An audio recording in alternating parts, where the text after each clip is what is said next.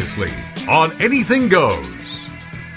Yeah, it's a great career. And you know what? I think there are going to be a lot more sexologists out there in the next 5 or 10 years. And I also believe we're going to need less of us because I think there's a lot more conversations going on. And I do think the internet overall has created a better wealth of information. There is really good information out there. Of course, there's still misinformation and nonsense. And what about the elderly? Because as we are growing a much older population in Canada, it's skewing much older. Mm-hmm. And with this wealth of information, they're not used to having that information. And fuck pills are new too. So I mean, that has changed everything. Yeah, the little blue pills have changed. Well, it's so 50% of my clientele is actually over 50. Wow. Yeah, because they're the ones who have the resources and make it a priority, and they are so empowered. They're the ones who are saying, a lot of young people say, I don't need anything. What can she teach me that I don't already know? Right. They know everything. Yeah, right. You can always learn more. Ram it like a jackhammer. They know everything. I like learning more about sex. I definitely do. But so when do you teach seniors how to not break a hip if they get into an Eiffel Tower with two dudes? No, but I do teach them how to adjust positions if they have injuries, and that's people of all age. But what we see is HIV and STIs are actually on the rise in senior populations. I've so heard we that too. need more. Do they care about that though anymore? Of course. If you're 80 and you get the HIV, what's the big deal? Oh my gosh. No, seriously though. Yes, Come on. it's a big deal. And now, let's get to a new exciting show.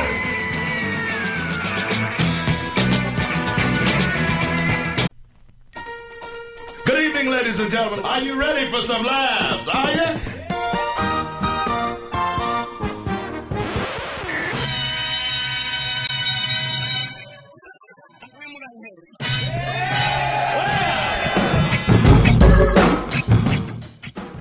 Guess which host has to start their car with a breathalyzer? This is Anything Goes with Darren Frost. How the fuck am I funny? And Dave Martin. What have we got here? A fucking comedian. Can you dig it?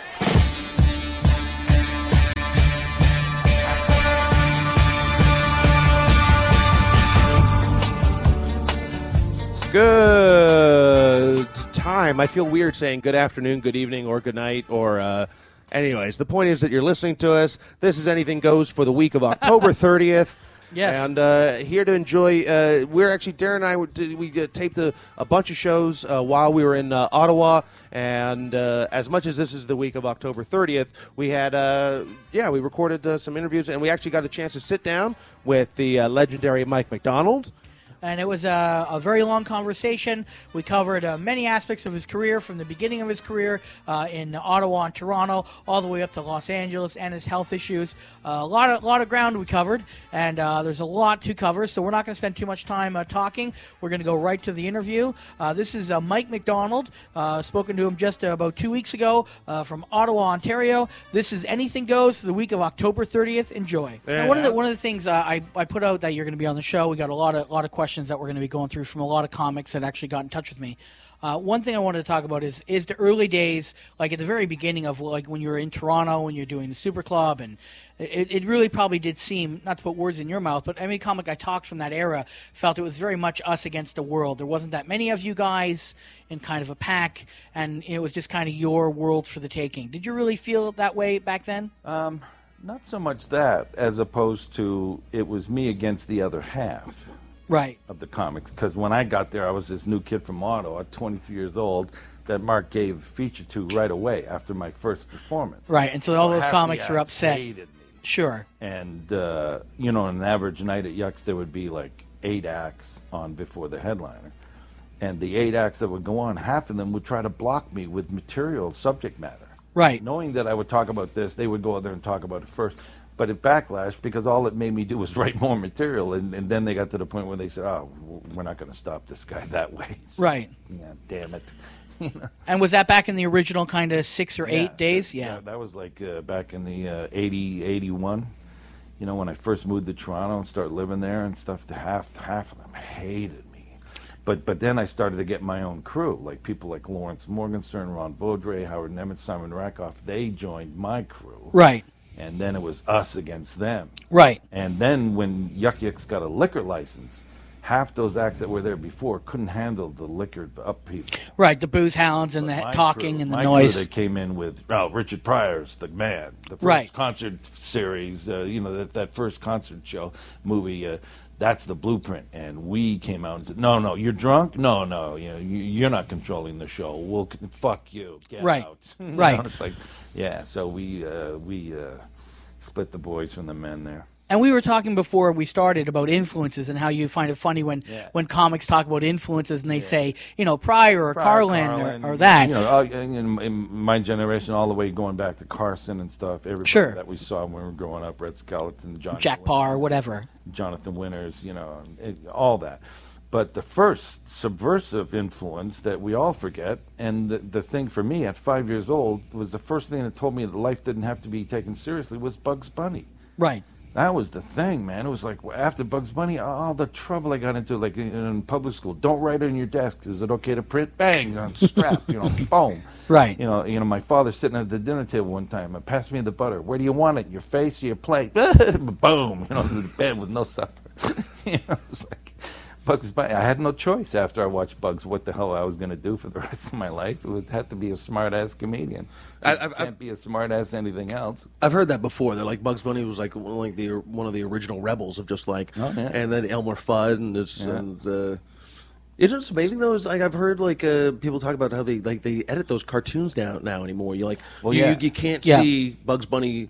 Daffy Duck doesn't get shot in the face anymore. Yeah. All of a sudden, there is no Speedy Gonzales anymore. And the racism is completely taken out of it. Taken out of it totally. All the politically correct venues and stuff. Yeah, that's all been taken out on certain channels. But you can still, if you look hard enough, you can still find the originals, and those are the ones that get and to keep because they're hilarious. Yeah. When did you go from doing normal shows to doing 3-hour shows?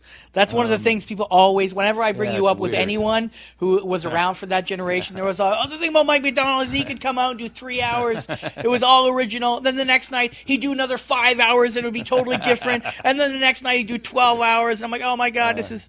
I have to admit, there was a period where I was pretty cocky there, and my late 20s, early 30s. I think every comic goes through that. Yeah. I would go out on a Friday night, 2 shows. Yeah. First show I do an hour. The second show I do a different hour. Right. The comics would go, oh man. I go, yeah. Showing off. Sure. But on the other side of it too, it was also I couldn't understand guys like Jerry Seinfeld who did the exact same inflections, exact same, everything was exactly the same every time.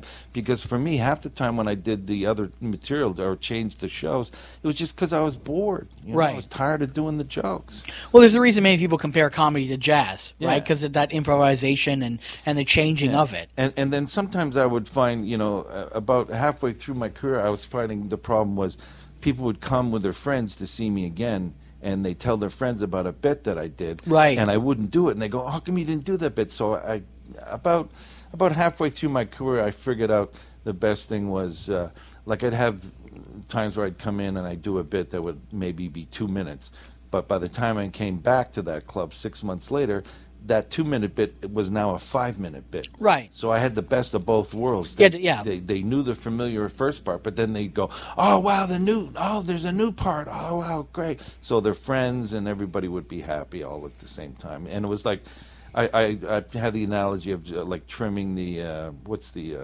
bonsai tree or whatever, I can't remember. I know the tree you're talking about. Yeah, the Karate Kid. Yeah, shit, yes. Well, bonsai tree. It is a bonsai tree. Yeah. Okay, good. I don't know when I'm correct. Well, it was sort of what's the name of that bonsai tree? No, I thought you meant the technique of cutting it. I thought there was a special term. I wasn't sure. But you know what I mean? It's the trimming of the hip. It's the same tree, but little trims here and there. Right. So you change it up each time you go back. But, the weird thing now is, there was a point in my recovery from my liver transplant, at least 4 months into it, where I thought I'd never do this again. And now the stuff I'm doing, the longest I've been on stage in the last 3 weeks has been 30 minutes. And it's 30 minutes of brand new stuff because I can't remember the old stuff. I would have to go back and learn it just like... the Rolling Stones, they have to rehearse Jumpin' Jack Flash before they go out on tour because they forget. Yeah. You know what I mean? How's that go again? Oh, yeah, all right. Oh, yeah, when I have to do a clean show, I have to watch my Comedy Now or my first DVD of all the cleaner stuff that I do. And to me, it's it's just paying the rent. There's no art in that. It's just you're doing a show. It's an acting gig, whatever. But that's all it is. But it's amazing how you have to learn it again. Yes. It's like weird. Okay, that's part one of our interview with Mike McDonald. Stay tuned. After the break, we continue it. This is Anything Goes for the week of October 30th. Happy Halloween. Yeah, we're missing it. We're in fucking Calgary right now. Yeah.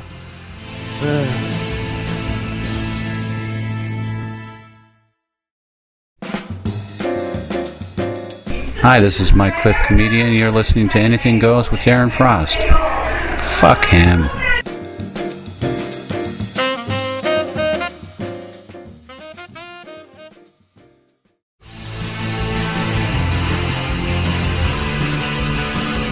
While staying in Toronto, the guests of Anything Goes stay wherever the hell they want. Isn't it enough that they let them on the show and plug whatever crap they're up to? This is Anything Goes.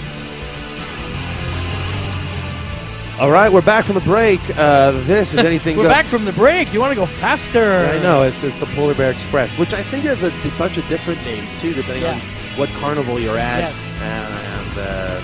Oh, man. There was one, I went to, one big carnival fair thing, and for the swing ride, at one point they were playing, John Lennon's Imagine, which is the most inappropriate song to swing, 40 feet off the air. Yeah. And it was just it just didn't have a groovy. It just didn't have a rock and roll vibe from a swing. No, you're wrong. When John Lennon sat down and wrote Imagine, he thought of all the wars and all the tragedies, and he thought if only the children could just have their time in a swing and live that moment, then that would be a true, beautiful world. So I think there's not a more fitting song for the swing ride at a carnival. Yeah, they could get off and the swing ride and barf up their corn dogs and remember the words and remember the words of John Lennon.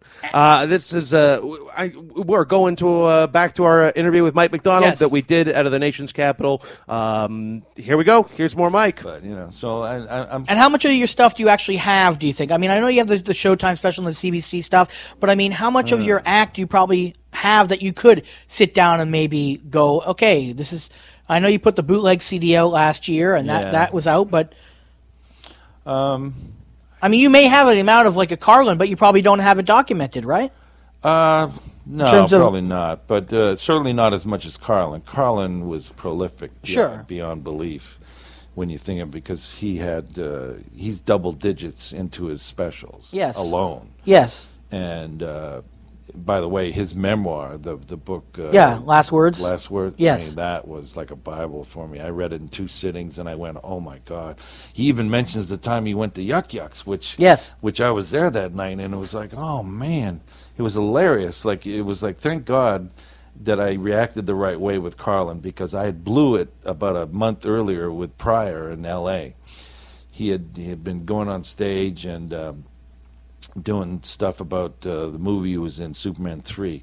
So my friend said, Pryor's at the Comedy Store every night. Let's go. I can introduce you. And I go, oh, man. So we're watching him. He's really funny and everything. And then my friend introduces me to him afterwards. And I go, hey, you know that bit you do about the kryptonite ring? What you could say at the end is blah, blah, blah, blah, blah.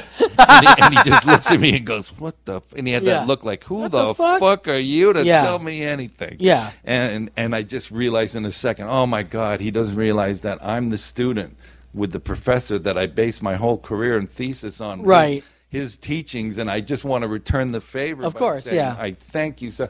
And I just backed away, and I went, oh my God! So 4 nights in a row, I'd be watching his acting, and he'd come off, and he'd walk by in the hallway, and I'd just look at him and go, nod, and go, very, very funny, all of it, very funny, right? And he'd just look at me every night. Finally, on the 6th night, the night before I had to leave to go back to Toronto.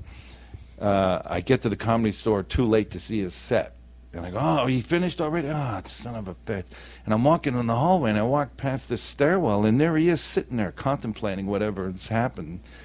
And I look at him, and he looks up, and he knows it's me. And I look at him, and I go, you again?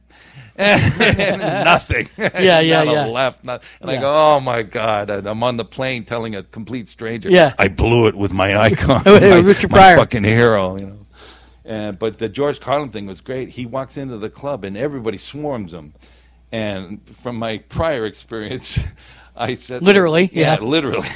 I sit there, and I go, no, I'm going to be a sniper. I'm going to wait for my shot. I'm not going to swarm this guy with a machine gun. Everybody's on him. Mr. Carlin, Mr. Carlin. And Larry Horowitz says, you want to go on? And he goes, yeah, that'd be cool. We're going to go on. And he goes, but does anybody have anything to, smoke? I mean, So Larry Horowitz turns around and he goes, oh, can anybody get George a joint? George needs a joint before he goes on. And I pop up and I go, oh, it's George now? What is it, 2 seconds ago? It's Mr. Carlin. Now we're on a first-name basis. Can anybody get George a joint? And George needs a joint. And I look over and Carlin's laughing. And eventually the joint comes. There's people all around him. I'm standing far away. He takes a puff, he looks around, and then he gives me the joint. And I go, great. But then half the comics, oh, that fucking McDonald, how'd you do it? And I was the guy that walked Carlin out to the curb to get a cab, talking to him by myself, and all the other comics, what the fuck, how does he do it every fucking time? Look, it was just this one. Look, Pryor, I told you about Pryor. Yeah. That was bad. But I lucked out on Carlin. But I've had I always do the wrong thing when I meet celebrities. Like I remember back in the day when they had the thing called the Cable Ace Awards before HBO and Showtime was allowed to go on the Emmys. Yeah. So Dick Clark's producing the show. I'm up for, I think it was my second special, My House, My Rules, and he said, that was on Showtime. That's why the Cable Ace Awards. Showtime and CBC up here. And he says, that routine you do about the remote controls, it'd be perfect for our show. And I go, yeah, great. So I'll do 5 minutes to get paid well, blah, blah, blah. I'm backstage. Christopher Reeves, before the accident. Okay. He's nice dressed, tuxedo and everything. He walks up to me and goes, oh, very funny. He puts out his hand to shake my hand. As soon as his hand touches mine, I go, oh, Superman, And I fall to the ground. Oh, that's funny. Did he laugh? He looked at me like I just raped his daughter, and he walked away like pissed. And I went, come on. Why couldn't I just say thank you? Yeah. I had to go, Superman, Yeah. Yeah, but you have to always think like how many people might do that joke. Yeah, exactly. But it's kind of like that thing you meet when people meet comics and they want them to be on all the time. Yeah. And you're just sort of like, it's that old hey, tell me a joke. It's like, I'm not working right now. Or someone seeing Samuel L. Jackson going, I don't remember telling you a goddamn thing. He's like, holy fuck, really? Yeah. It's the same thing when it was Comic Relief. We're hanging out in the back, and I couldn't go on Comic Relief because they said, that's an HBO show, your Showtime. Okay. You son of a bitch. What about Tim Allen? Well, he's been, Yeah. Oh, so he's Politics. in another echelon. All right. He's in the Millionaires Club. I'm not. All right, fine. So I'm hanging out, but, at least they let me go and hang out. So I'm hanging out, and I'm at the bar getting a bottle of water, and David Crosby comes up, and I look at him, I go, David Crosby, oh, this is amazing. You owe me a couple of brain cells. And he looks at me like Christopher Reeve. And he walks in and I go, what are the chances someone's going to break your balls at a Comic Relief? Come on, it's Comic Relief. Yeah. It's like somebody showing you a chord at the fucking folk festival. Yeah. Come on. Relax. What do you think of this chord? Get away from me. You know what I mean? I did the same thing on, remember Joy Behar from The View? Sure, of course. She, at one point... Big comic back in the day, yeah. Back in the 90s, she had a syndicated show out of New York. And it was just like a little mini Letterman thing. Right. Know? And her band leader was Rick Derringer. Remember Rick Derringer? Rick Derringer, yeah. Rock and Roll Hoochie Coo, one of the great sure. classic rock songs, played with Johnny Winter, Edgar Winter. He's the band leader. So I come out to do my 5-minute bit on the show, and I go, before I start, ladies and gentlemen, I just have to say, Rick Derringer, man, this is, Rock and Roll Hoochie Coo, man. I know all your stuff. Johnny Winter. You owe me a couple of brain cells. And like we had planned it, he goes on his guitar. He goes, whip, whip. Like a rim shot on the guitar. Right. And I go, oh, man. And I was in. The audience, this guy's funny, blah, blah, blah. Yeah. But he knew. He lived in the moment. Crowd loves it when you live in the moment. Yeah. Yeah. He went with it like I planned it. It was amazing. But, one of my favorite things, I love doing this, if somebody introduced me to the wife or girlfriend, I was go, hi, how you doing? Very nice to meet you. And then I turn to the guy and go, boy, you weren't kidding. And then I walk away. What did you say to him? I didn't say anything. Why would he say that? If he's crazy, don't listen. And the other one I love doing is, I did this Just for Laughs one year. They had Pussy there, was the guy from The Sopranos that got whacked in the first season. He was there. They had him hosting the Goomba show, which, all Italian show, not a great leap in thought there. Yeah. Who can we get? Bada bing, bada boom. Hey, let's get that guy. Yeah. All right. So he's in the hotel in the lobby, being swarmed by people, autographs, pictures, and everything. I see him across the way. I get his eye, and I go, and I walk up, and he's nodding, and I'm going, oh man, this is so cool to be able to meet you. The Godfather, one of my favorite movies of all time. And without a beat, he goes, I wasn't in The Godfather. I know, but it's one of my favorite movies of all time. Did he laugh? Oh, yeah. Okay, good. At first, he looked at me and I said, hey, come on, what are your chances of getting your balls broken at the comedy festival? Bada bing, bada boom, I got you, pussy. And he went, all right. And everything was cool. Did the same joke, James Taylor, at the airport. He's waiting for his bag. I come up to him and I go, oh, this is amazing. James Taylor. Oh, Bridge Over Troubled Water. One of my favorite songs of all time. Did he laugh or no? No, he goes, I didn't write that song. And I go, I know, but it's one of my favorite songs of all time. And then he continues. He goes, but I didn't write that. And then I explain, I'm a comic. I do this. I say this. You say that. And it's a joke. And he's still bewildered. He doesn't understand it. And I go, well, sometimes it'd be nice if you had a friend that got the joke. I remember once at 2005 Just for Laughs, I was there and at the Delta, and they had a little convenience store inside the Delta, and I'm waiting in line, and Dom Herrera's behind me, and he goes, hey, you're at the fest too? I'm like, yeah. And he goes, how old are you? And I said, I was like, 35, 36.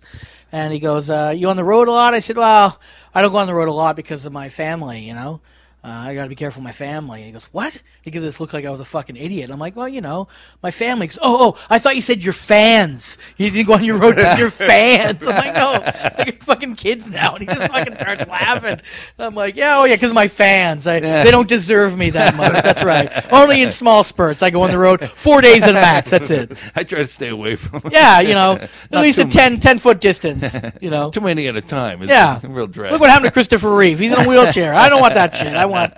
He's Superman, so. How many years in a row did you do Just for Laughs? You did like 24 or something? I think, if you want to get technical, I think it was 23 years in a row, and then there was a gap of 3 or 4 years, and then you went back. Last year I went back. They had a benefit for me. Right. I plan to go back this year. I can't wait to do my Family Feud Dead Hooker bit to close. Right. That's going to be great, man. Can't wait.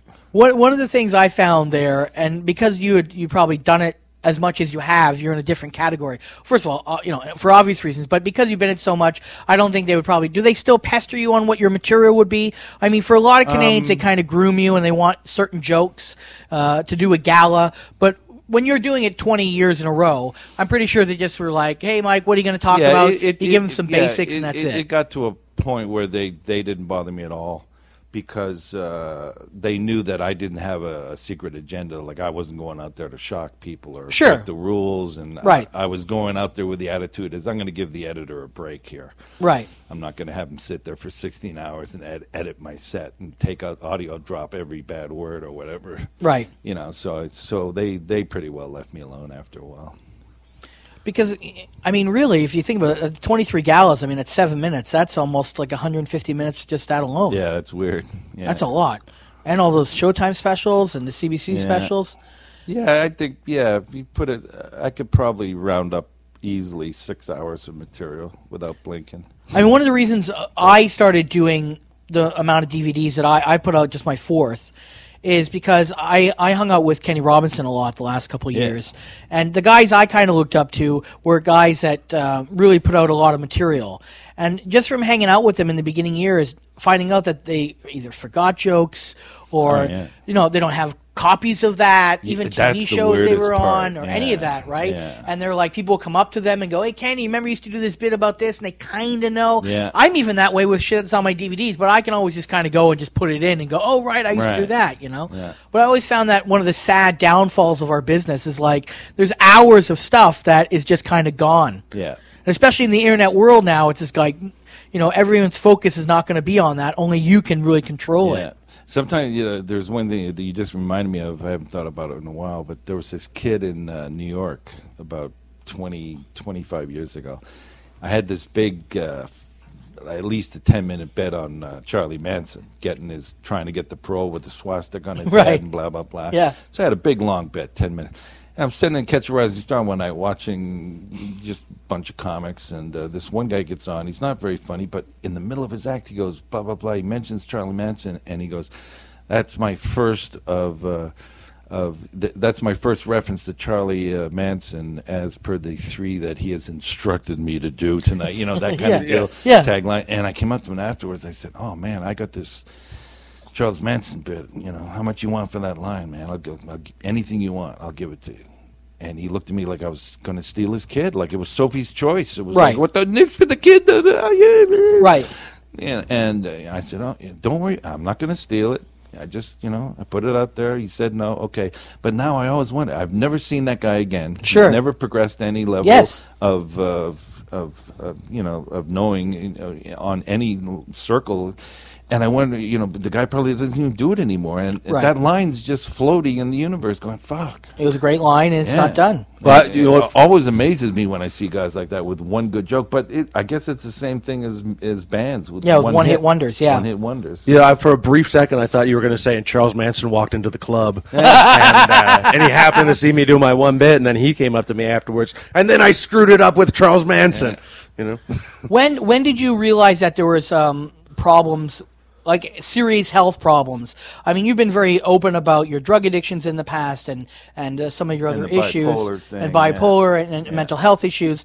But when was it a physical thing that you realized this might not be something that's just a couple pills and keep getting on stage? It was about 2.5 years ago. I started to be a little lethargic, slurring my words a little bit. I would drop the occasional glass or plate, which was very unusual for my wife to see, And some people would probably think that's diabetes, because those are all things that are very diabetic. That kind of thing. But she knew something was up. So when I got the call to come up to Ottawa to see my father, who was in the hospital, my mother phoned me and said, hey, you better come up, it's serious. And I knew it was serious because she phoned me in the first place, because the year before that he had had a heart attack. But they didn't tell me. When I found out, they said, well, we didn't want to bother you. We knew you were at a club in Vancouver that week. And who cares about the club? But that club's only open one weekend, Mike. We know that. It closes the rest of the year. Yeah. It's like that generation, So I knew it was serious. So I was packing to come up to see my dad, and my wife goes, when you go up there, go see a doctor because you've been acting weird. And at first they thought it was over-medication for my bipolar thing, which, ironically, the Toronto doctors immediately said, you're on the wrong medication. Right. Oh, okay. Gee, and that was prescribed by your American doctors, American doctors were wrong? Hey, what a surprise. Yeah. Surprise. So, and I went for a physical, and they said, there's a couple of weird things with your blood counts here. We want to do a couple more tests. And then they came back, you got Hep C. And so you didn't even know Hep C until that moment? Like you only found out 2.5 years ago what Hep C? Sclerosis of the liver, it's bad. Okay. And immediately my parents went, you can't go back. You can't go back. No, yeah. You have to stay here. Yes. So I ended up living in my parents' old place for 1.5 years while my wife tried to finish the renovations on our house and sell it and join me. Right. And ironically, we had both decided that we wanted to move back to Ottawa in the first place before I even heard about my dad. And that was weird because, my wife and I got to that point where we said, we should have moved back to Canada when Bush got reelected. That's when it started getting really weird down there. Right. And, we said, we're long overdue. We've got to get back. And so it's just ironic that we had chosen Ottawa to begin with. Now, up to that point, not to cut you off, how much of your, just in a rough percentage, do you think your stand-up was south of the border versus north? Like, how much was in America still? It was all, throughout my career, the majority always up to anywhere from 60% to 95% has always been in Canada. Right, okay. Always. So it does make sense for you to live here, maybe jet down to do the odd gig. I mean, paying taxes in both countries and everything. Yeah. Not that I got a lot of it, thank God, but I did get a couple of weird comments when I first got sick, first asking for help. By people, you just came back to Canada because it's free health care. No, fuck you. First of all, who cares? I got a Canadian passport. Never changed my citizen. Always paid taxes here. That would be the same motherfucker that would be in California, break their arm, and fuck it, I'm getting on a plane. Even though I lived in Glendale, California, just outside of L.A., when you count up the hours, I spent more time in Canada always. So fuck you on that one. Yeah.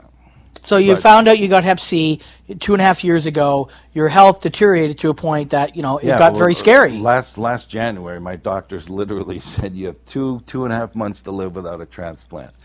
And at the time, I was going, well, I'm checking out these alternative methods. Nothing's going to work for you. I've got an acupuncturist. No, that won't work. They couldn't have pushed me harder to get on the list if they were on commission.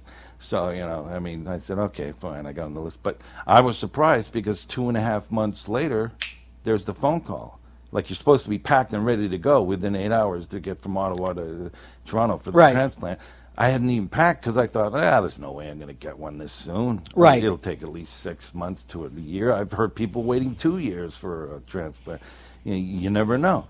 But, man, that phone call came in March, and boom, you have 8 hours to get here, or we have to give it to somebody else. Oh, thank God my wife, could pack me up and put me in a car and drove me to Toronto. And I do this in my act now, and it's true. On the way to Toronto, my brother broke the news on Facebook that I was going to Toronto. Yeah, I remember this, yeah. And I start getting all these emails, notifications on the phone. God bless, good for you, great news. But a couple of them, the only reason you're getting a new liver so fast is because you're a fucking celebrity. And I went, oh, man, it really bummed me out. I mean, really, a lot of guilt. Right. Until I got to Toronto. And I met the transplant team. They asked me what I did for a living, and I said, I told them. And they said, "Oh, really? Have you ever been on the TV?" Yeah. Okay, I'm just next. Yeah, of course. Yeah, that's the great part about this system. There is no manipulating your place in line. There's all these protocols you got to go through. That even the size of the organ has to match. Let alone the blood type and viability. Whether you can survive the surgery or not is an important factor, and just how sick you are. The next guy on the list. There's all kinds of protocols that have to be met. Well, it is pretty amazing. No one jumps the line, and that's what's cool about Canada. No one, it doesn't matter. There's no two-tiered system. If you have $1 zillion, you can hire your own team to come in and do it, but you can't go to a fucking hospital and take over. Right. What is pretty amazing, the last time me and Dave were here, I think was it last fall? Because we saw you, and I mean, I just want to be blunt. You looked really bad. Yeah. Well, yeah. You looked really bad. I mean, you were very slow. Walking Dead. Like Walking Dead. Yeah. Like, it's unbelievable. Dead man walking. Just seeing you now. And I mean, David said that he had seen you at the Canadian Comedy Awards. I saw you at the Comedy Awards, and I was like, oh my God, it was like... It's not even the same person. It wasn't even the same guy. And I could even tell just from talking to you on the phone. Yeah. I was like, I even said to Dave, it's like, it doesn't even sound like the same guy. It's weird. It is very weird for how short period of time that it's really been. Yeah. And I mean, you've kind of had these ebbs and flows, not to the same extent, but I mean, you were addicted to drugs, you got off drugs, issues with bipolar. People were surprised about the drug thing. Right. And people have written me off. And you become religious in the last probably 10 years. Well, I hate the word religious because I am against all organized religion. Okay, that's a good start. They're all like they have people within the religions that demonstrate the total opposite of what they're supposed to be acting of course. Like. So I hate that hypocrisy. But as far as a spiritual person, I happen to believe in God and I happen to believe in Jesus Christ. But I don't want to get in an argument with somebody. You know what right? I mean? Yeah. I don't want to prove it. But, yeah. Well, I'm betting on this. You bet on whatever, and when we die, that's when we'll know. But what's really that's interesting, when we all fucking find out. Yeah. All right. What's really interesting, if you compare it to like the rock world or the music world, whenever a band stops doing drugs or they find Jesus, all of a sudden their output is not as good for their fans, as what they were when they were all fucked up. Yeah. First of all, that's hypocritical for a few reasons, in my opinion. Number one, I want my stars to live. Or anyone that I look up to or admire, I want them to live. Absolutely. I've been around people that are hooked on heroin. It's not a good existence. It's not a good lifestyle. Kurt Cobain, we could be still listening to the guy exactly. Right now. John Lennon, no fault of his own, obviously, but think of all the music we're missing. Yes. Think of, there's a ton. Every year at the Oscars, my favorite part is that, the memorandum of people who died. And you go, I should have said thank you before, I didn't get to that person to say thank you before he went. Imagine the years we could still be enjoying from this guy. But what are your thoughts on the idea that there may be some people out there who think, I don't think Mike's as funny now, he's not on drugs, or he's now found religion, or whatever spirituality. What do you think about that? I think well, I'm sorry about that, but if you would care to excuse me, just move out of the way because there's 2 other people who want to take your place. Sure. I think I'm funnier now. But also, I mean, I think they're comparing it to a 20-year ago, Mike, which you can't be. Yeah. You know what I mean? Like, you're not going to be the guy coming out with the tennis racket, playing the guitar, jumping around. I have to work out a little bit more before I can do that bit. but you know what I'm saying, right? I mean, people forget that we don't live in a fucking vacuum, and it's not a time capsule that we can just go, oh wait, I'm just going to go put we can't all be Emo Phillips and put funny clothes on and just slip into a character, right? And I find too, it's been amazing the feedback that I've gotten just in the last 3 weeks, because I've only been on stage like 11 times in the last 3 weeks. Well, a lot of people enjoyed you at the Canadian Comedy Awards. But everybody's coming up to me and going, oh, you look so good, you look 20 years younger, and your anger's back, your voice is back, it's like you 20 years ago. And I go, well, okay, I guess so. Right. I don't know. I mean, I'm glad the new stuff's working as well as it did. Yeah, whatever floats your boat, whatever reason you're here. But, you know. Do you do the AA thing? Do you go to? No. I tried that one time. A friend of mine, Rich Scheidner, got me to go to AA when I was in Glendale a few times. I just didn't like it. I just didn't like the community aspect of it, and I felt a lot of people were using it as a crutch, like their new addiction was the meetings. Right. And as much as I agreed with the good part, the teaching of it, I didn't like the culture. You Yeah. know, so I stopped going to them, and I just like to hang out with friends who are sober and stuff. And but now, for creativity reasons, when you're on drugs, I'm straight edge. I've never done any drugs, right? But never, never done a single one. What a weirdo! But I've often found drugs and alcohol are a crutch. I have found that myself, that drugs and alcohol are a crutch. Well, I'm like even now, I've started to go back and occasionally smoke pot again. Pot is the only drug that I would do. I don't even count right pot. now. I really don't. Well, yeah. As one. I mean, it's not like coke or heroin or, you know what I mean, those kinds of drugs. But even with pot, I have very strict rules. To use it as a muse, a couple of puffs is good for me for a 2.5-hour writing session. Then I come down, I eat something, whatever, do exercise, shower, and then maybe I'll have a couple of puffs, have another writing session for 2.5 hours. And if I have 2 writing sessions a day, that's a pretty good day for me. And then if I go on at night, hey, that's a bonus, you know. But a very strict rule. But these people that smoke pot and try to maintain the level, you know, all the way through and smoke like for 3, 4, 5 hours in a row, they're wasting the drug. I mean, it's just like Hemingway with alcohol. Back in the day, he would take a glass of wine, write 15 pages. Then it got to a point where it was 2-3 bottles for a paragraph. Right. Sorry, the muse is taking over. You can't let the muse take over your life. So there was a lot of drugs, like alcohol I never really enjoyed because it was a non-productive drug. Never wrote anything on alcohol. Never wrote anything on coke. Never wrote anything on heroin. Right. You understand the attraction because heroin especially, it turns that switch off. You don't think, and they can put you in a padded room and you go, cool. Yeah. This is great. Yeah. Yeah, some music would be nice, but this is fine other than that. You know, I've often it just turns everything off. So I've found it sad though that I mean, I don't know if sad's the right word, but when I see a comic that has to get hammered or drink a lot to get on stage, even when I was a heroin addict full time for about 1.5 years, that back in the early '80s, you know, I haven't done hard drugs in about 25 years now, at least. But even when I was shooting heroin every night, I would never shoot it before I went on stage. Right. Like I would sleep, wake up, shower, get dressed, do the show, then I would shoot. Yeah. I would never shoot before. I tried it once. I had a hangover like kind of thing for a day, and I didn't sleep a lot, and I went on stage, and I have a tape of it, and it's like Lenny Bruce fucked up. It's like really bad. There's a Carlin album. Well, the 40 years of comedy special that Carlin did quite a while ago, but he would always say that he would like write for a couple of hours and then he would have a couple of puffs, and he said, you know, now that he was pretty well clean and sober, that it would only just take a couple of puffs and then he would go back and punch it up and stuff. And there was like one of the albums that he had, I think it was George Carlin on the Road.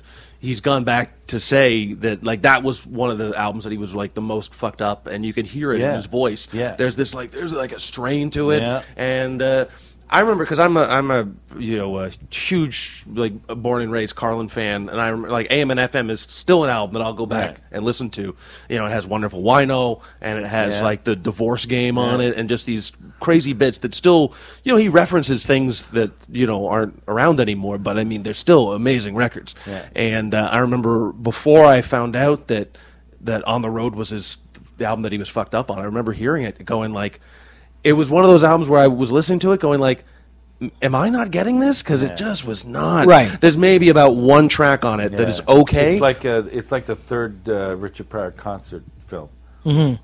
It's really sad because people are heckling him. They won't let him do his thing, and he's kind of like trying to be clean and sober, and he's having a hard time, and he's going back to bits that that he wrote a zillion years ago. He's clamoring for material, and it's hard to watch. It's very hard, yeah. But the first one especially, I mean, it's amazing. It's like, to me, not just the black comics, but I mean, people should be required viewing before they even get on stage. Well, it's like the Bill Cosby himself one. It's like every comic should see that. It's like there's so many comics that are like watered down Pryor. It's amazing. Well, like Pryor was lemonade with 4 glasses of water. Then you see the next guy and it's 8 glasses of water. Yeah, 10 glasses of water. I don't want to sound like, hey kids, get off my lawn, but there is this sense of. I think some young comics have a respect for what's kind of come before them. Some don't. I think that's always going to be the case. Yeah. But I remember teaching a class at Humber about 3 years ago, just a one-off, and asking the room, who your influences are. And only one person had an influence that was like older than 8 years. Yeah. And it was an SNL person. Yeah. Like Eddie Murphy from SNL. Yeah. Like they had no one before David Cross. Yeah. Like nobody influenced him before. It's like nobody had said Carlin. No one had said this. No one had said that. And I was just like really kind of saddened by that. I'm not saying people have their own influences. That's cool, but to at least know a little bit of it would be at least beneficial. Yeah, they're certainly missing out because I mean, like there's so many influences, not just stand-ups, but like Monty Python, for example. Oh, of course. Not that I'm going out there doing Monty Python-esque, but it certainly had an influence on my choices, right? Because it made me laugh like crazy. And anything that makes you laugh has to have some kind of influence on you. All right, when we come back from the break, our final section of the interview with Mike McDonald is Anything Goes for the week of October 30th.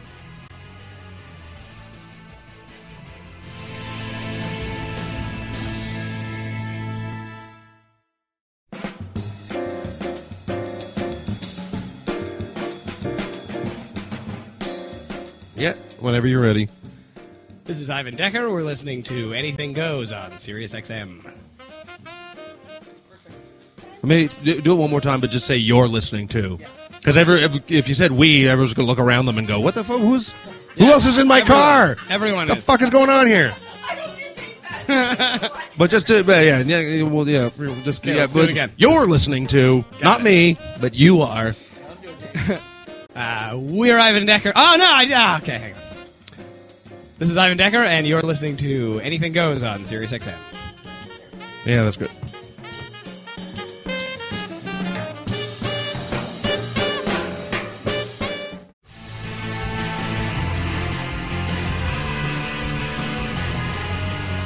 Smoother than a stripper's area. This is Anything Goes. All right, back from the break. This is Anything Goes for the week of October 30th. We've been talking to Mike McDonald this whole time. There's going to be more more audio that you can hear when you download. How long did we actually talk to him? Do you remember? It was almost like 90 minutes. Almost 90 minutes or so, yeah. There's going to be a lot more to listen to on the podcast. Go to iTunes and download it at Anything Goes on Sirius XM. But, we're... I got fucking shit in my throat. It's awful. It's not awful, but it's not... not what a professional broadcaster would call as a good take. Yeah. But here we go back to Mike McDonald now. Happy Halloween if you're... No, it's over. It's over? October 30th, though. So someone sent in a question about your SNL audition, which I did not even know that you had tried out for SNL. That was a fiasco. Because I did the tennis racket bit. Okay. And in the middle of that, we're in an office with 1 million desks. It's not even a private room to audition. Everybody just sitting around. The phone rings. The woman reaches up, turns down my boombox playing the music, and answers the phone. Hello? I go, oh, you motherfuckers. No respect? All right, Yeah. I'm out of here. Yeah. Fuck you. You know, and it was ironically the Gene Domanian year, so... Oh, so Lorne wasn't even there. Yeah, the worst time in their whole history. Blah, blah. I'm there with Mark Breslin and Joel Axler. Yep. You know, here, Yuck Act. Here, what do you think of this? What? Turn it down. I'm over there. Also, like the Eddie Murphy is one of the people that people always go, oh, the Eddie Murphy years, but those weren't Lorne Michaels years either. Like, he wasn't. That's why they always say it. If you ever meet Lorne Michaels, don't say anything praising those early '80s years. And it's weird. Like I met Lorne Michaels a couple of times after that in the late '80s, and when he came up to Yuck Yucks looking for new talent. And had a meeting with him, and and he introduces me to other people. This is Mike McDonald, one of the foremost stand-ups in Canada, but nothing. No matter how well I did, whatever, nothing ever happened. But then again, you look at it and you go, yeah, I mean, my career might have been different had I got that, but my skills would have been developed in a different way. But it's not like I'm unhappy I didn't do it. Oh no, yeah. I just never I've read much about you. I never even knew you tried out for it. But it doesn't bias me. I mean, I still watch the show now. I still watch the show, and every time I watch it, there's always something that I go, oh, that was good. That was funny. That was good. I always find I laugh at anything I know I can't do. Yeah. And there's a lot of talented people on that show and doing stuff I can't do. So that's how I look at all comedy. Go ahead. No, I was just going to say, did you ever actually read Andrew Clark's book about the Stand and Deliver? Oh yeah, yeah. Well, I thought it was hilarious. Because it was one of those weird books that was to Jim Morrison. It's just like, did he? It was so weird because I mean, you can always tell a bad writer when they start the article. Mike walks in wearing a Hawaiian shirt, looking like a grizzled, what's his name? The Fear and Loathing in Las Vegas. Oh, yeah. Hunter S. Thompson, Hunter S. Thompson, and he looks at me and it looked Jim Morrison singing the end, going blah, blah, blah, blah, and I'm going, yeah, whatever. Well, I always showed up one afternoon at a hotel with a Hawaiian shirt on. Well, you're not the Lizard King of comedy? Yeah. What? But it's weird. It's like you learn later, like perfect example, it's a matter of perspective. My enemies would recount this story in my early years this way. Yeah, we'd be at a party. Mike McDonald would hear you say something funny, and Mike McDonald would go, hey, you should write that down. And they go, yeah, well, I'll write it down later. I'm busy. Later, you're going to forget. You should write it down now. That's funny. You're going to forget it. I'm trying to get laid. Hey, look, I'll tell you this. If I don't see it in your act in a month, I'm going to do it. Oh, you son of a bitch. And then, Mike McDonald making us do homework, a motherfucker. So my enemies would recount that story as me being a bully. But my friends like Matt Billin would go, no, Mike has always been a guy that pushes us to be better than we are and always write down material. And all, you know what I mean? So it's a matter of perspective. So well, the story is a little different. The stories I heard was a little different. The version I heard is that if you saw a comic on stage say something funny, but it probably wasn't the best level of what it was, you would go up to them and you'd go, you got 2 weeks to make it funnier or the funniest or I'm taking it. Yeah. That's the version of that story that I've heard. That's the enemy attached version. To you. Yeah, that's the enemy version. I would never take something. I buy stuff. Right. Occasionally, I bought maybe 10 jokes over 33 years. Right. And a couple of them were just because I didn't want to hear them anymore from that person. Man, I'd be broke. I'd be broke. They were so anti-Canadian and so convoluted logic that I just said, hey, man, can I buy that? Yeah, great. And I told him, I said, I'm buying it because I don't want to fucking hear that joke anymore. Right. You're a fucking scumbag. Fuck you. Right. You go back on the deal, and there'll be a battle. And, lucky they didn't go back. Now, when you did get sick, you did write some stuff. I'm not sure if it was on your Facebook or just kind of an email. And also, remind me, I want to bring up Matt Billin again because there's something I want to talk about Matt Billin. This has nothing to do with him. It just triggered my mind. About your past is riddled, like you say, some enemies have said some things. Yeah. And you even alluded to in your recovery or even before this kind of maybe of a wake-up call of your health, saying about your history hasn't always been good to other comics. Yeah. And that now that you've had some of these issues and the comic community has kind of rallied a bit, and maybe even some of those people who you may feel you've been nice to or have been your enemy may have done nice things for you. So in perspective, how do you look at that now? I am continually amazed at when people recount stories that I, for one, can't remember. But Okay. they go, you were so nice to us. You hung out and you answered all our questions and blah, blah, blah. You mentored us and blah.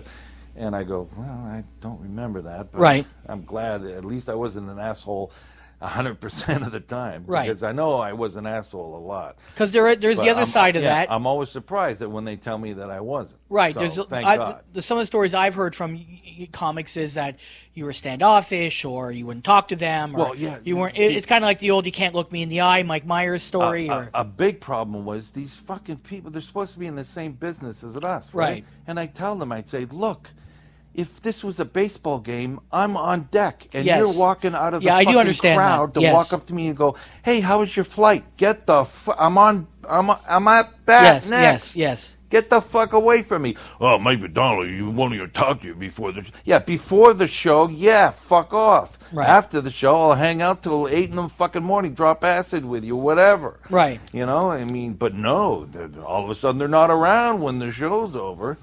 But, you know, so that used to piss me off a lot because I go, look, I'm going through my mind what I'm going to do on stage in 5 minutes. Don't fucking ask me how my flight was. Jesus, we're supposed to be in the same business. Yeah. You're supposed to know better. Yes. And they go, oh, Mike McDonald's such a prick. And I go, fuck you. Get away from me. Do you think After the show, anyone's welcome to hang out. Although there was a couple of times in the past I remember I was glad. Like one night we were all going to drop acid, and somebody turned and goes, hey, is it okay if our friend Jim Carrey comes? And I look over and I see this kid in this polyester suit, he's real young, just starting out, and first time on Yuck Yucks, and I go, no, you can't hang out with this. I'm so glad that I wasn't the one that corrupted him. Right. You know, and it's funny because later on when I went to L.A., I saw him on stage. He had totally thrown out his act, wasn't wearing a suit, doing the darkest fucking shit because he was hanging out with Sam Kinison. And I Right. went, okay, good. It was Sam that corrupted him, not Right, me. right. You know, it's like, I'm glad because I don't want to be responsible for, you know, some fucking kid turning. But, you know. Do you think you could? I mean, it's just always just funny. Like, do you think you would ever? Do you ever miss doing like acid or something like that? I mean, because Andrew Clark, he painted a picture that like at Yuck Yucks in the early years that like there would be a house that everyone would party in. Oh, yeah. After the show, everyone would drop acid. Oh, You'd be like throwing jokes back, and it would be I like one of the have hysterical. And there's a rumor that you would record those episodes. I have literally 600 hours of acid trips with my crew. Cheryl Quinn, the honorary female member of our crew, because she was really funny and Right. she got the jokes and she fucking gave jokes just as good as anybody else. Ron Vaudrey, Howard Nemitz, Lawrence Morgenstern, Simon Rakoff. Every weekend for a while. And you there. still have them? Yeah. Oh, yeah. Oh, but you know what I would pay to see is another acid trip with those three crew again.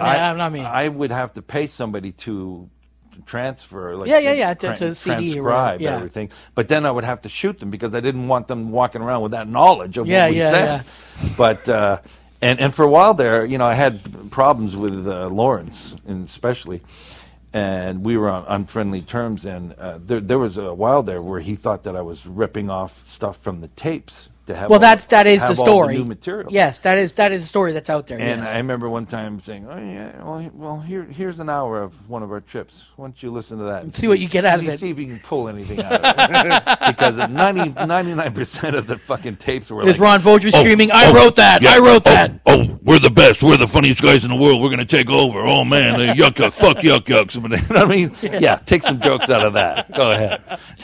Yeah. I can only imagine. Oh, fucking Horowitz. Oh, fuck all those guys. We're the funniest. Well, prior rules. Yeah, fucking. 600 hours of that. Oh, yeah. Yeah, you go ahead and transcribe. Guess it. what? The person who transcribed you won't have to shoot in the head. They'll shoot themselves in the head. Yeah. It's Take like, 4. man. I'm like, I'm done. Yeah, some of those are always just best left as memories, and you kind of. And what's funny, you know, for a long time there were people saying, "Well, you know, Mike's been in L.A. for like almost 20 years. You must be doing something wrong because nothing's happening for him. Sure, that's been he said. hasn't Yep. fucking hit the prize and everything." But then they come down there, like they'd have their going away parties. Going, okay, I'm going to L.A. to make it. 4 years later, I bump into him at an audition. Right. For some fucking crappy show, and they lower their eyes, going, "Oh, hi, Mike. How you doing?" Yeah. Oh, so how you doing? Yeah, you've been on here for 4 years. So what's happening? Anything? Right. Nothing. Oh, okay. Well, and then they look at me and go, and then they know that I know that they know that they realize that shit doesn't happen right away, does it? Yeah. And not just that, but my attitude is if you've left Toronto to go to LA and you've lasted in LA, you've won. Yeah. in a certain way, you've won. You haven't had to come back to Canada to live, to make your living. So in a way, like someone like Tim Connell is a perfect example. He left when he was 18. He stayed down there. He's grinded it out. And he's had some great acting He's jobs. had some great acting jobs. He's a great actor. Yeah, I'm sure he's had some lean years too. And there may have been times where he's like, maybe I can go back to Canada and be a regular on some show. But he fucking grinded it out. And my attitude is that means you win. If you... that's the thing. You did what you wanted to do. People always used to say to me, do you hang out with the Canadian comics? No, because they're all embarrassed because they haven't made it yet. Yeah. Nobody wants to hang out with anybody because they're at home going, shit, I thought I was going to make it by now. It's been 5 years. Fuck. Yeah. I told my parents to get off my back for 5 years at least. And now they're phoning me going, you have to come home and, you have to work in your father's business. Right. The comedy thing's not working out, is it? All right, that is the end of the interview. I hope you enjoyed a little kind of jog down memory lane with Mike McDonald. There is considerably more material left. We will put that on the podcast, so please download that on iTunes. And, upcoming shows. We did an interview with Garrett Clark. That's going to be coming out. And while Dave and I are currently en route to Calgary as this show is airing, we will be in Calgary October 31st and November 2nd. And November 7th and 8th. We will be in Edmonton, and then the following weekend, Dave will be in Vancouver. I will be in Halifax. So please check us out for any of our dates. Our information is on the website, and that's it. You can find Mike McDonald on Facebook, and you can also he has a website. It is MikeMcDonald.net. So. Come and check out a very, very funny and a very, very healthy, thank God, Mike McDonald. Yes. This is, until next time, party hard and party safe. Goodbye, everybody. That's it for this week. Anything Goes wants to thank Victoria for producing the show and George Westerholm for the music used. Follow the hosts on Twitter at Comedy Whore, at Dave Martin World. Download new episodes every week on iTunes. Join the Facebook group and follow the show on Twitter at Anything Goes Hot. Anything Goes hopes you laugh, cry, and learn something. Come back next week. And until then, take it easy. I smile and wave. I smile and wave. I smile and wave.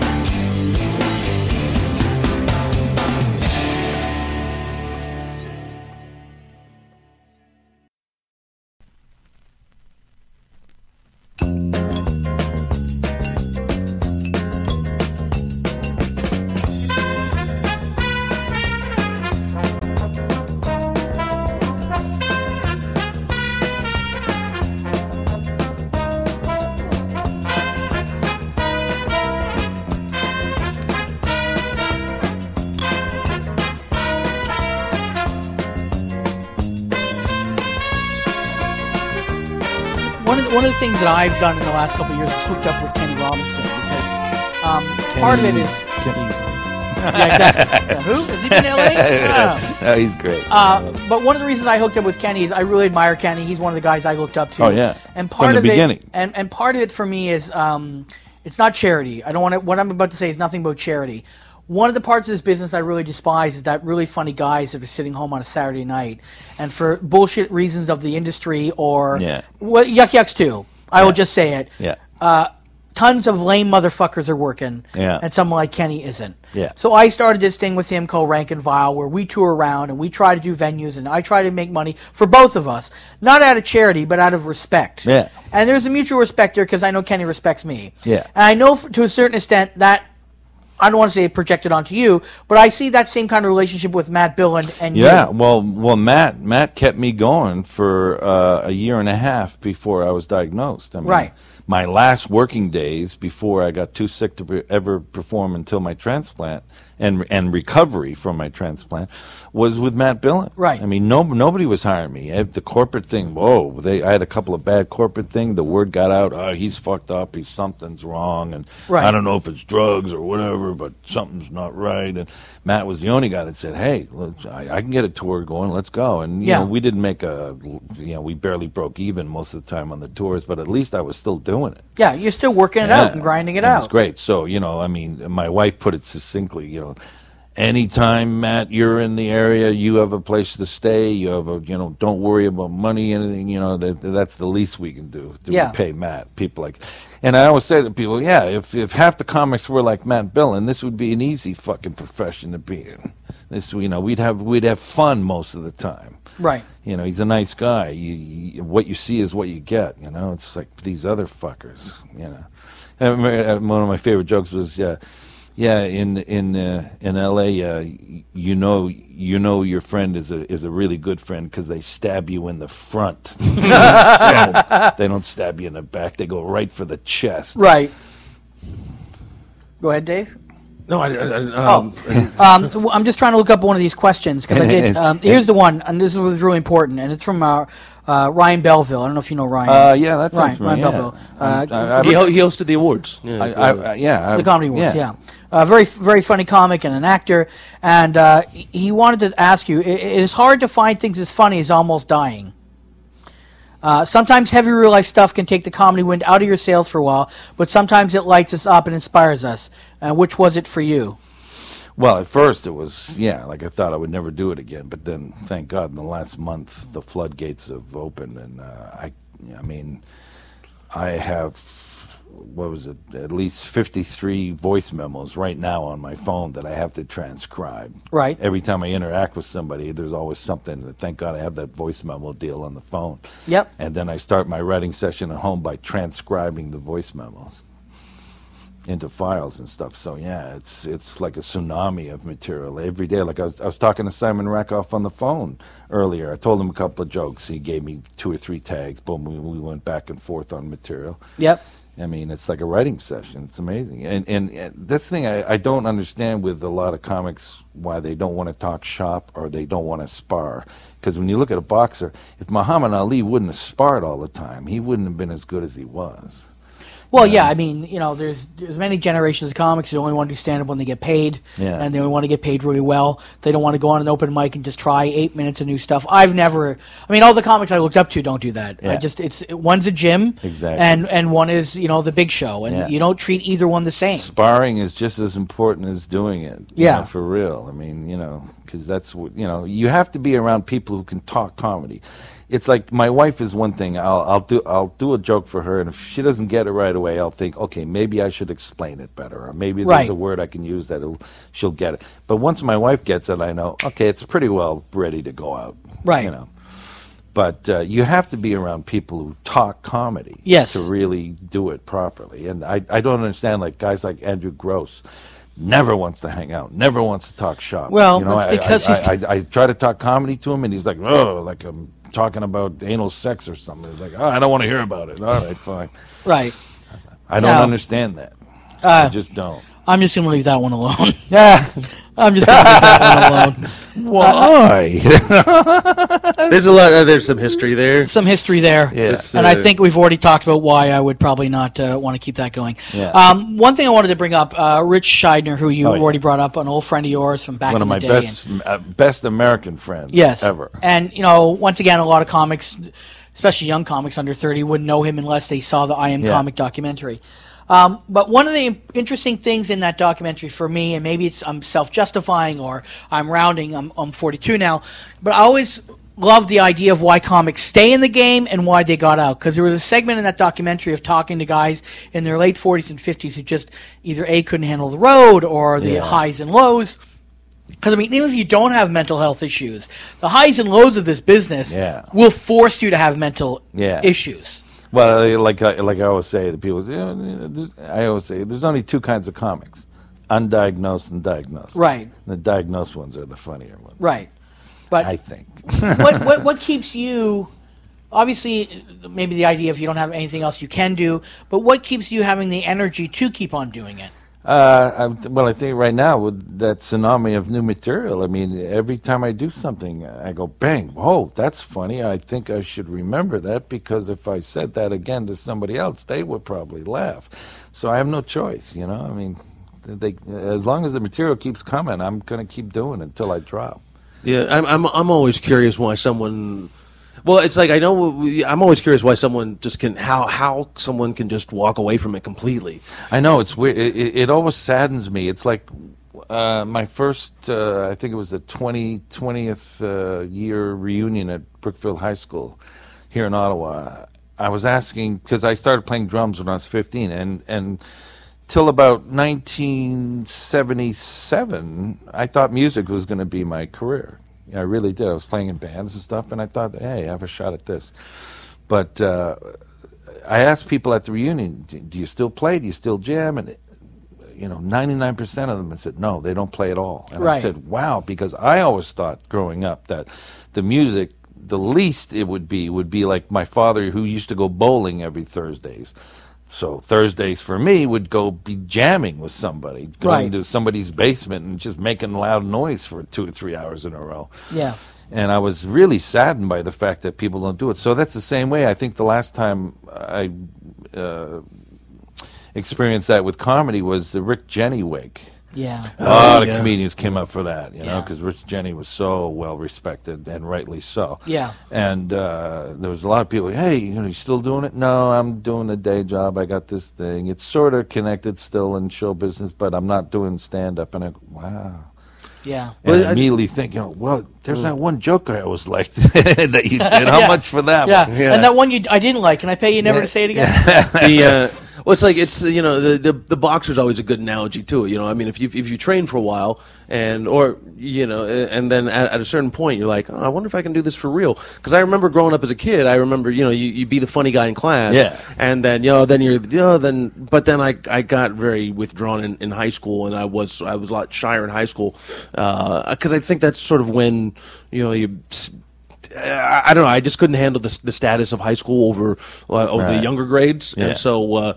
But then I remember at a certain point, you think, well, I'm funny amongst my friends enough, and I'll try to do it to strangers, and then. It's still that sort of like when you think of something, you write it down or you have it in your head, and if someone's not walking around and doing sets still, I don't know how they can just sort of sit there and go like, oh, I wonder if this is actually because it eats away at you. Yeah, because what happens if you're sitting there and you get a funny thought? What are you going to do with it? Right, it just kind of sits away. It sits in your gut, and it's like if I think of something on a Monday, I'd be like, you know what, Thursday, I can't wait till Thursday because I'm going to get to try this out. To their credit, some guys are at the point now where they just write for other people. Yeah. Oh, yeah. So sometimes it is satisfying to hear a joke come out properly through somebody else's mouth. And they're tired of fucking playing for bachelor parties and crowds. If they can make a living doing that and live comfortably, well, then, hey, I'm all for it. I still consider that as part of being in the game. But when someone's like just completely out and they're selling insurance now and they don't even have the comic, and they get out of that comic circle, but it's it is one of those things where you sort of like you kind of question everything that you think about and think of like, oh man, is this going to work in front of strangers? Because that's always the degree. Because everybody thinks that they can do it. Yeah, but I'm like, no, are you funny to a group of strangers that don't know who you are? And it's always sad to me when I hear about somebody not doing it. But then I can't really be mad at them or anything because I know what they're avoiding too. Is they're avoiding the down parts, the heavy of the down whole, parts. Yeah, so I personally think you can't the Richard begrudge Jenny, them for not wanting to go through that anymore. I personally think the Richard Jenny thing was a much bigger deal than a lot of people realize for a generation of comics. Yeah, because.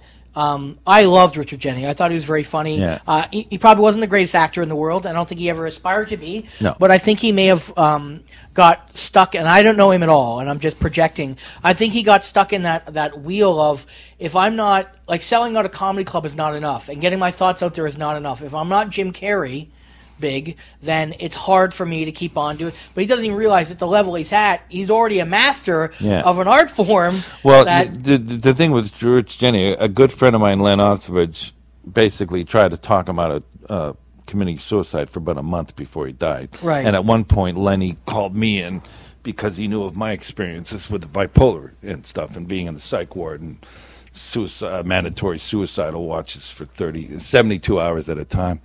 And he asked me to come over and help try to convince Jenny not to blow his brains out.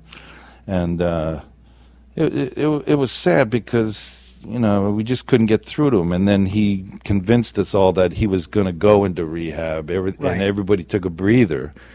And during that breather, he, wound up blowing his brains out in the shower. But it was just.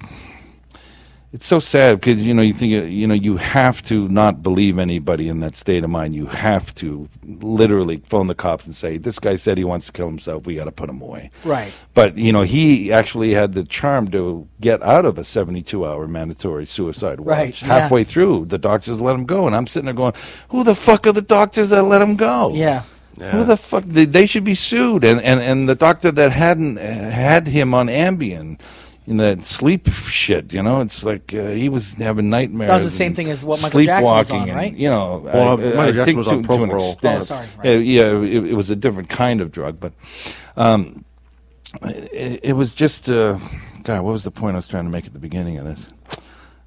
Brain fog. I just said it was a bit of a generational. The idea of comics. Oh yeah, he was perfectly happy selling out the corporate gigs that he was doing. I really resented it when people like Bill Maher came out and said, well, because, at that age, you just, how can I keep going back to the club? But no, he was fine with that. Okay. There was another reason, no one's which ever said that. I'm not going to go into because it's a personal thing.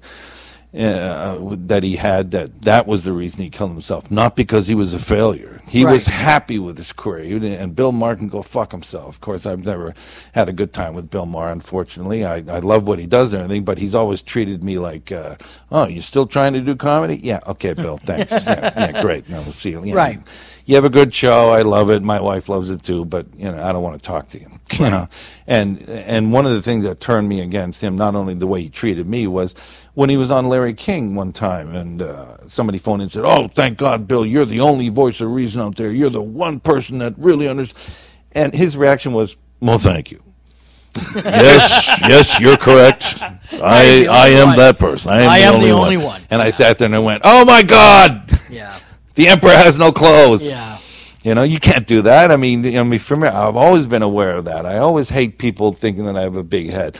Like on all my specials, the big sign and behind me, Mike McDonald, neon, the last one.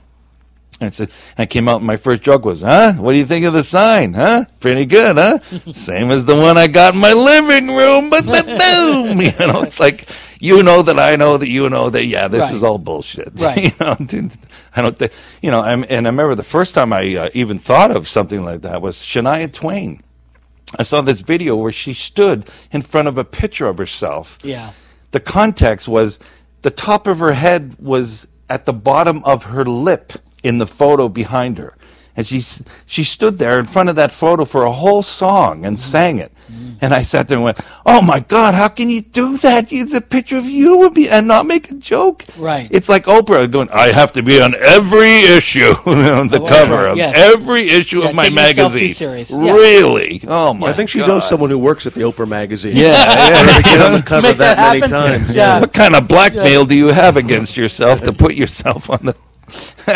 See, I thought because I saw the Larry King Bill Maher interview where he brought up the Richard Jeni, and he was just saying, he was just like, hey, you know what? It's show business. If you want success in this business, you're better off buying a lottery ticket. And I think up until this point, I was really I thought it was Richard Jeni. Didn't matter if he was selling out the clubs. It was just like, oh, I'm back at the Improv again. I really thought it was. He was dead wrong on that one. That was not Rich Jeni's problem. He was happy with his career. He had a personal problem. Yeah. He was paranoid because of the Ambien he was on and stuff, and he thought that this situation was going to escalate to the point of hurting his family and stuff.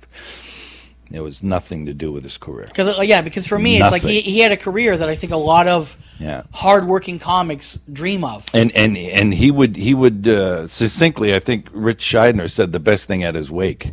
He said that Rich Jeni was the kind of guy that when he went after a subject, it was like hyenas going after a carcass, Right. And nothing was left but a couple of bones, scraps, nothing, When he finished with a subject, boom, it was done. Like, you know how the comic thing is, to keep the can in the air for 3 tags. Boom, yes. Boom. Jeni would do 15 tags on something. Right. I mean, Well, it's he like would you keep said. that can in the air. He did 10 minutes on Manson with the the thing. It's like that is very old school, and I don't even see a young generation of comics doing that. They'll talk about it. Yeah. They'll do a minute on it, and it's I'm weird. just as much to blame. I'll do a minute or 2 minutes on it, but it's like let's quickly move on to this because that's insecurity of the comic, thinking the crowd doesn't want to go that far into something they don't know about. Exactly, but really, it's your job to paint the picture to make them want to go that far. But that is a very old school yourself or Richard Jenny way of doing comedy. I find a lot of times when comedians ask me about how to write material, I go, "Well, never start with a blank page. Go back and finish the jokes you got." Right. And then all of a sudden you realize that you've been stretching and warming up for 20 minutes, and all of a sudden after 20 minutes you realize I'm in a writing session. Well, yeah. Boom, you have to warm up. I always say to young comics, if Stephen Wright just added an extra line to every joke, he'd double his act. Yeah. Because he's one lines, right? Yeah. It's like you want to find more material in time. Yeah. It's the quickest way to do it is to add. And plus, I think there's a basic difference in philosophy. Like a lot of comedians, especially the young ones, still think that they write jokes. And I always tell them, look, we don't write them, we find them. We're good detectives. Right. I mean, the good detectives are the good detectives. When something happens, every joke around it is waiting to be found. Right. Perfect example is Taylor Williamson, the kid who came in second on America's Got Talent, which, to his credit, will be the highest a comedian ever comes on that show. Yes. They will never win that show, but second place was, oh man, that's worth $1 million right there. But he had a joke about his great-great-great-grandparents finding out that they were first cousins and they married. And the joke was, it must have been weird at the wedding, the whole family on one side of the aisle. Yeah. And I sat there and went, oh, Jesus. Yeah. How long has it been since the first joke about first cousins being married? That joke's been sitting there going, find me, put me in your act. Right. And what, Taylor found him first? Right. Oh, man. I sat there and went, I should have found that line. Yeah. I mean, there's a lot of those kinds of jokes. Yeah. You're like, oh, it's been there the whole time. Yeah. So, as detectives, we go in, we find the clues, we solve the case, we go for a gold shield. That's the good thing. The hack comedians are the ones, oh, it must have been suicide. The knife is in his back. Get away from the crime scene. You're contaminated. Get away from the crime scene. Right. Oh, man. And it's the same thing on the other hand. Sometimes, with the hyena analogy, too. Somebody asked me, oh, do you have any... what's the guy? Is it Rob Ford or Bob Ford? Rob Ford. Mayor. Rob Ford. Do you have any Rob Ford jokes? And I go, well, no, because that's like a big carcass on the Serengeti, and all the hyenas are at the fucking car. Yes. I'm a lion. See that antelope? I'm going to go eat that by myself. Right. Oh, and if the hyenas come over, okay, fuck off, I'm not finished. Right. And when I'm finished, there, you can have the scraps. Well, it's like for me, I've never done political material because, one, I'm not that read up enough on it to take that much of a leap on stage in front of people. And two, I've found that I only do well what I do. Yeah. And I might be socio-political. I might talk about themes or third world hunger, but I won't talk about politics of Ethiopia right at that moment. Right. More general themes. For two reasons. One, like I said, I'm not well read enough. And number two, there are comics doing a better job of that. And I don't want to be eighth in line of being a political comic. I want to do what I do the best that I can do. And when I came up and I saw certain comics, it's just like Will Hurst and other guys like that, it's just like it's not even a point for me to do it. It's like they're so good at it, I'm not going to go anywhere near it. Yeah, it's the same way. I remember it dawned on me, like, I was surprised back in the heyday of the Ethiopia thing with the famine and We Are the World and all that. They had a special benefit show down at Second City in Toronto one night. So I went down there. I was one of the few stand-ups that joined the show. And I did a whole bunch of stuff on Ethiopia about how we're so, what's the right word? We're so spoiled that, we sit here and, entitled? Yeah, we have to, I have to drive to 7-Eleven to get something to eat. Red light. Oh, Jesus. Yeah. Whereas in Africa, it'd be like, here's a spear, there goes your lunch. Oh, with the food that runs, no fair. And they're like, I want a Slurpee. No, I don't want, all that stuff. And I did like 10 minutes on being spoiled as our culture. And this girl from Second City came up to me afterwards and she goes, I never knew that you could talk about something like important and have a message to stand up. And I felt like saying, was she female Woody Allen or? Yeah. My one impression. I couldn't believe it. It was amazing. You were talking about the actual real subjects. Yeah. I was teary-eyed. And I said, I felt like saying to her, well, you never heard Lenny Bruce? You never heard fucking Pryor? I mean, come on, man. Fuck. This is a surprise to you? Right. It would be like me saying, like improv. Yeah. I had 3 days with Jonathan Winters. Yeah, I fucking know what real improv is. Yeah. I didn't know that you could actually come up with shit all the time. It's not just hands behind your back? Yeah. What, this improv? What? Oh, my God. But, that's one thing I blame on Yuck Yucks. Is the right from the get-go, back in the early 80s when I first came to Toronto, there was this moat between the Second City and stand-up. There was this war going on, and there was no respect for each other. And I always thought that was ludicrous because, what they complain about, comics always do this. Yeah, okay, I give it to. But you guys always end your fucking sketches, your improv, with a vaudeville joke that I can point out who fucking wrote that. Right. I can go Milton Berle, 1952, motherfucker. Right. And they go, who? And so, those things aside, there shouldn't be this fight with us because we're in the same business, for fuck's sake, and there should have been more of a gathering on it. With the proliferation of other venues in Toronto and time, it's not the same as it was. No. Especially when I started, that gap, there's not even that much of a gap anymore. Yeah, which is good. Well, yeah, which is Fine. good. And at the time, it bugged the shit out of me because I wanted to hang out with anybody who could talk comedy. Sure. Anybody that would laugh at the jokes. Hey, fuck, let's go. It's like back in high school. I was lucky. I blossomed, and I always had a crowd of people. My only thing with improv, and my only issue has ever been, I've said to every improv person I've ever talked to, the problem with improv, unlike stand-up, bad stand-up can still be funny because you can sit there and go, I can't believe this guy fucking thinks this is funny. Yeah. And there's still a charm to that and something funny. Yeah. You're laughing at him. But bad improv is just bad improv. It doesn't go anywhere. It just sits there and it dies a horrible death. And that's the problem. Yeah. And the thing, too, here's your three choices. You got Shakespeare on one side, years and years to come up with the exact wording that people... They go crazy if you change a fucking word in Hamlet. They go, what are you doing?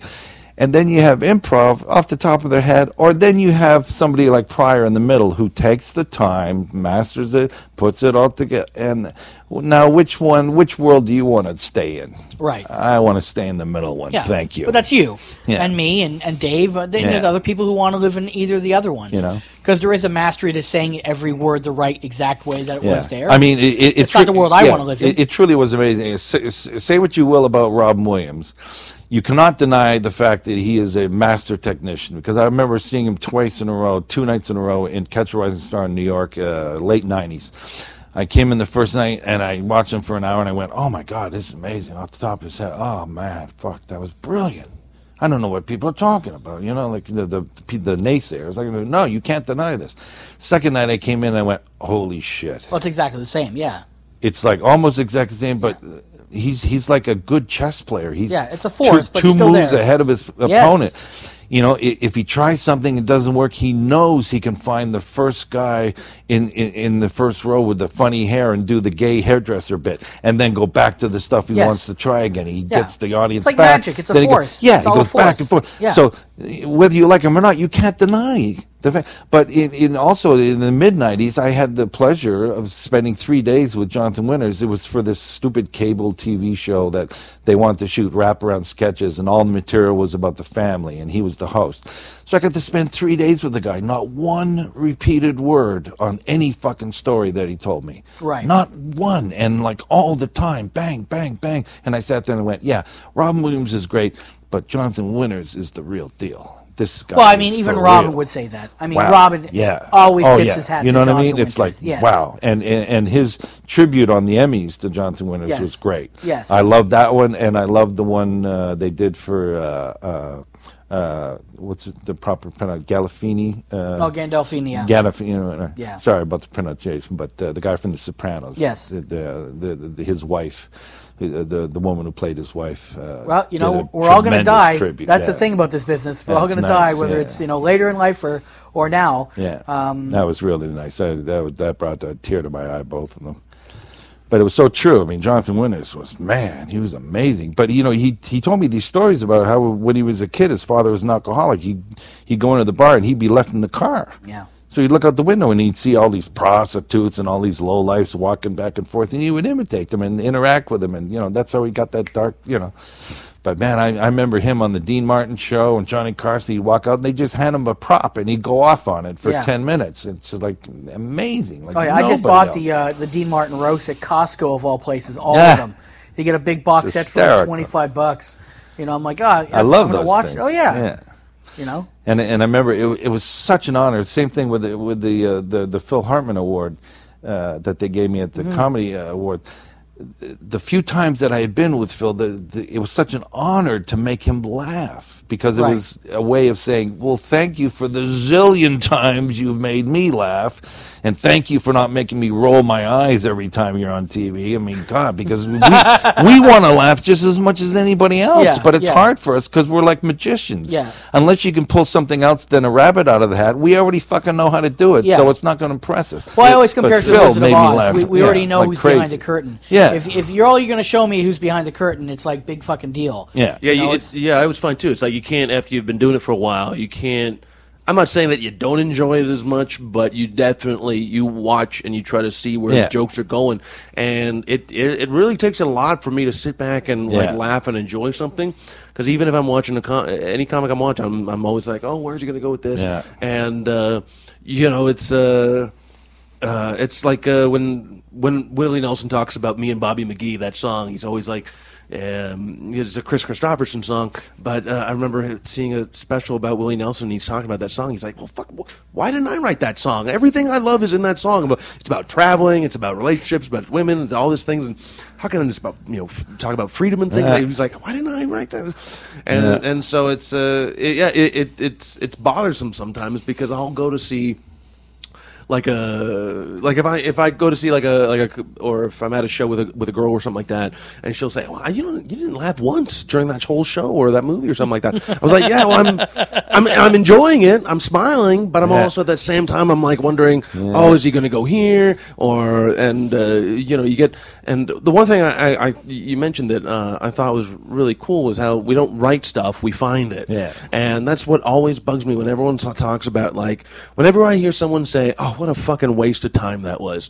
And it was like, well, you made it a waste of time. If you can't go back and look at that situation and find out something to draw from it, it's like, I had a case of kidney stones at one point, and it was funny because like the day that it happened, the next day I had like 4 or 5 jokes about it.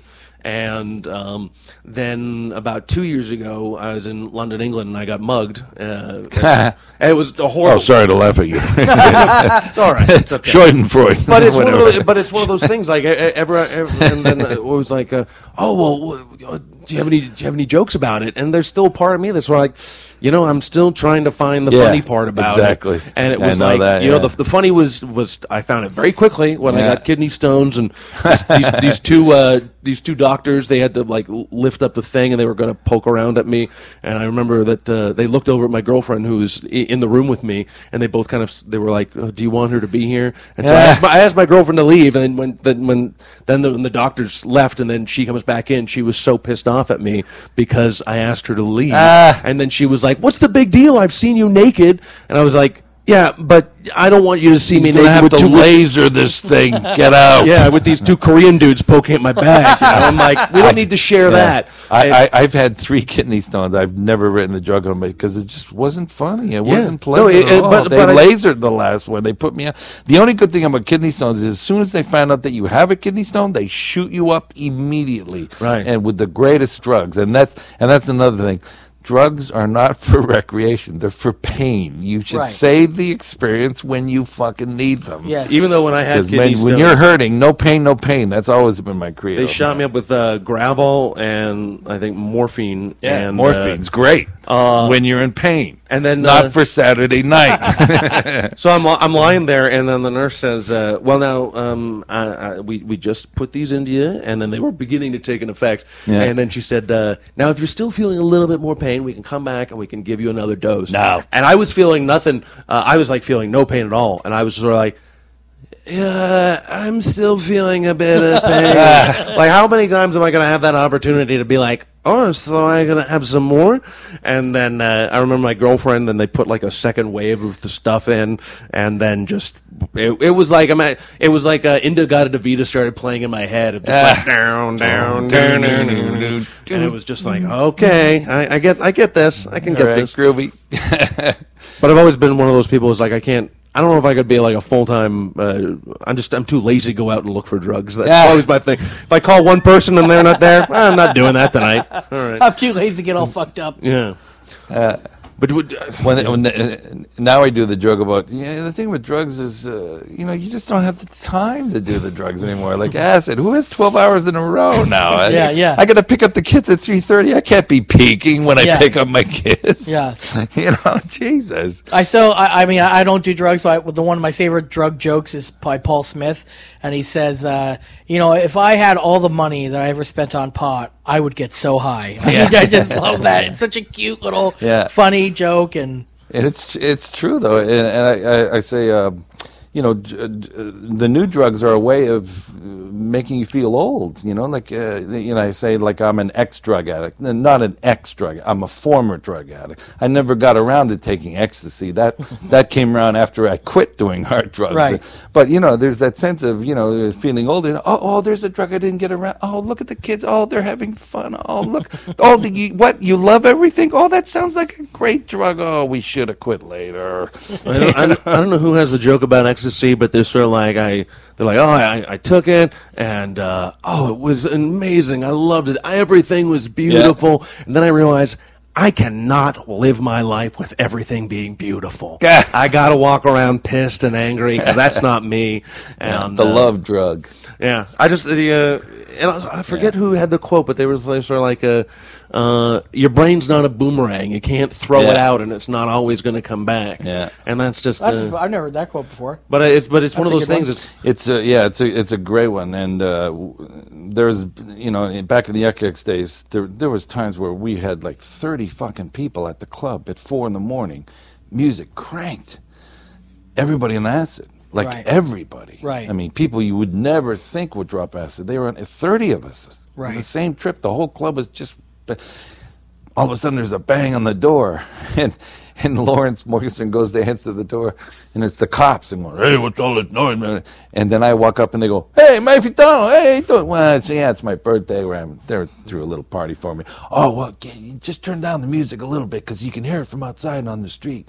Yeah, happy birthday, Mike. And they close the door and everybody's sitting there like with that shocked face like acid, like, we thought we were going to get busted. And I turn to them and I go, and it was right after the Mel Brooks movie, I went, it's good to be the king.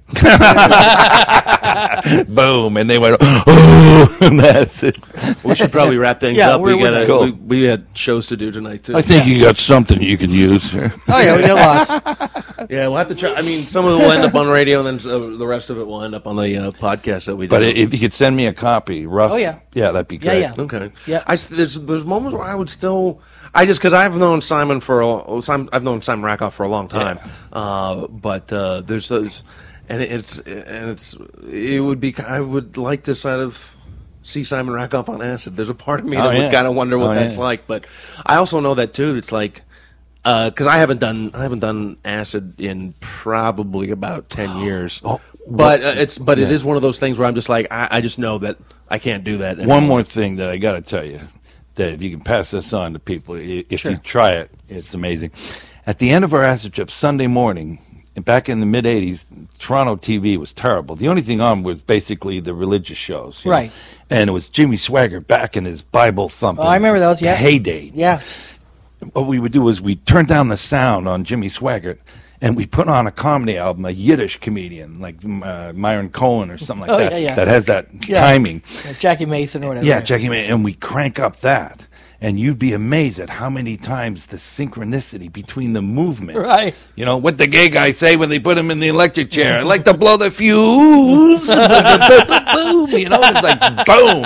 And Jimmy Swaggart would be hitting his Bible just on the punchline. Yeah. And you'd swear to God, oh my God, it's all show business. Yeah. So at the time, there was no internet and stuff. We couldn't put it out. And if we had filmed it ourselves and put it out, they'd sue the shit out of us. Now, somebody out there listening right now can go and get the tape, put it together, and put it out on the internet. Yeah, well, it's like the Wizard of Oz. The funniest fucking thing you've ever seen, man. You know that, right? Yeah, the synchronicity. Yeah. You'd be amazed at how many times they sync up to the timing of telling jokes. Pre-internet, it's all show business. People. Pre-internet, I used to watch all those religious shows. I mean, at 11 o'clock on Channel 47, which was out of Toronto, which is now Omni. Yeah, they had the Tammy and Jim Baker. Jim Baker. Oh, I watched it every night. Hysterical. Every night I watched it. Hysterical. She'd cry. She'd sing 2 songs. They'd bring out a kid like a Phil baby. Phil Hartman did Baker. Did he really? Oh yeah, and what's it? Janine or Jean or something. Forget the girl that was in the same time period. She played Tammy, and she always had the running makeup. Julia Sweeney. SNL. Yes. Yeah, SNL. I'm blanking on her name. Julia Sweeney. No, not Nora Dunn. She was she was No, fucking the thin amazing. one. The thin she was one, in and Simon she- Birch. She Yeah. was in Simon Birch Yeah, as well. and she was Fuck, on what was that her name? Designing Women show, Yes. I think, too. I'll figure it out right God, now. what was her name? But I used to watch it all the time. Because she was great. She was a utility I thought you player, meant too. Phil Hartman went on the actual Jan show. Hooks. No. Jan Hooks. That's it. Yeah. Jan Hooks. Look Fuck her her. up. She's Whatever funny. happened to her, man? She was so fucking funny. I know. Here's the thing I never understood about this business. Is that here's someone, she was fucking The hysterical. women never get their due. I know, multi-talented, and then she just fell off the face of the earth. I know, it's weird. Like she was in Simon Birch, Yeah. which is a terrible movie because it's Owen Meany. But Yeah, I it was wonder bad. about her because, man, I had She a was crush great. on her at the time, man. It's like She the was girl great. from Glee, Jane Lynch, right? Yeah. She was in all the Christopher Yeah, Guest movies, yeah, right? oh, yeah, Then for exactly. a period of time, she was in nothing. Yeah. And then I saw her in this stupid detergent commercial. I get it; it pays big Yeah. bucks. You're paying the rent. Yeah. But I remember literally screaming at my television with my wife, going, "She's fucking funny, and she's in a stupid Yeah. goddamn fucking detergent commercial." Okay, luckily Glee came out. Now Yeah. she's a big star again. But without that, she'd be fucking doing detergent. Well, it's like I see Amy Sedaris doing like commercials for Tide. Yeah. and I think Amy Sedaris is so hilarious. But, Yeah. but that's the thing. It's sort of like Yeah. people like, oh hey, but You were can't on the-" you can't begrudge them paying the mortgage. Oh no! And this is Because I've done plenty of mortgage tours. when I moved to LA in '99, I was illegal, but I still got a couple auditions, and I'll never forget the first audition I got was a shitty Kia commercial, and I'm sitting in the waiting room and I'm going, "This is fucking just great." Even if I get this commercial, I can't do it. This is so fucking stupid. I'm here. I'm like being bitter Darren like always, and the door opens and fucking Greg Proops walks in and sits down beside me, and I'm like, what is fucking wrong with this business? Yeah. But fucking Greg Proops is sitting here in this shitty fucking Kia commercial audition, Yeah. and I'm the one bitching and complaining about it, sitting beside Greg Proops. Yeah. And he's like, "Hey man, how you doing?" Like he seemed nice and Yeah. happy. Hey, he's hey. like, "Hey, I hope I get this Kia commercial." Yeah. But I hear just it's like, big bucks. It's If it 50 goes grand. national, it's 50 big bucks. grand. Like. And those are the best gigs, what you call the course. mailbox checks. Yeah. I mean, Jesus. Oh, yeah. Residuals, I mean, that's the best. But I used to. I had my run. I did a lot of commercials up here, and then Yeah, I did for the period, early '90s. I was in a couple of films, like 2 or 3 lines here and there, and then all of a sudden I start to recognize all the other guys that had 2 or 3 lines, and there's guys out there that make $1 million or $2 million a year just by doing 3 or 4 lines in 4 or 5 major movies every year. Yeah. The guy at the counter that says, "Oh, officer, he went that way." Yeah. That guy gets $1,500. Yes. Every 2 or 3 months just for Yes. that one fucking line. Yeah. Yeah. So Now, do you- if you can handle not being a big star, if you don't have an ego problem, Right. you can make a living. Great. Yeah. You're in the business and you get to hang out and When is live comfortably. That's all you want. We're not greedy. when is Mr. Nice Guy coming out on DVD? Never. I don't know. I'd love to see it again. Which I haven't one's- seen it in a million years. Which one's Mr. Nice Guy? Because I Well, remember there was one. It was knocked off because Jackie Chan came out with a movie called Mr. Nice Guy. Yeah. So you have to really look for the I have a copy alternate of it. Mr. Nice Guy. I haven't seen it in a zillion I have years. a VHS copy, and I have a friend that's It going to could have been funny, transcribe it. but that a perfect example. Mr. Nice Guy, heroin addict all the way through. Right. There were scenes where they wanted me to take off my shirt, and I go, "No, you don't want me to take off my shirt. You don't want to see my arms right now." Which one was Sorry. the one I remember when the Canadian, when the Canadian movie networks first came out, there was like First Choice and Super Channel and stuff like that. Yeah. And there was and I guess they had to show a certain amount of Canadian films. Definitely. And there was one where I think you might have been playing a comic in it. Anyways, you were in a coffin and you got out of the coffin. It was originally during the called funeral. Funny Farm. Now it's called The Comics. And it was the guy who co-wrote with, God, his name was Clark. God, again, why am I, First name brain Clark? fog. No, last name Clark. Bruce Clark? Bob Clark, I think. Oh, Bob Clark, Porky's. Yeah, and he co-wrote with Mel Brooks a lot of his films. And he wanted to do the script in L.A., but they wouldn't let him. So he was from Montreal, so he said, "I'll do it in Canada." So he recast everybody. I got the role of Andy Kaufman, and that's the character I played in the movie. And I do remember it was that movie. okay. It was funny. Yeah, and then there was in that movie. You had a thing about renting parents for your funeral. Yeah, I faked my own death and then popped out of the coffin. Typical Andy Kaufman kind of move. And that was pretty funny. And the greatest thing about that is I got to meet Eileen Brennan and made her laugh and had a bond with her right away. It was like a mother-son thing immediately happened, and I always look out for her. I did. She's had some health problems lately too. So I did a movie called Hairspray, and I got to have lunch every single day. I wish I could remember what this guy's name is. He was in the Bob and Doug movie. He was around like a comic back in the day. He was a door guy. Oh shit! I think I know what you mean.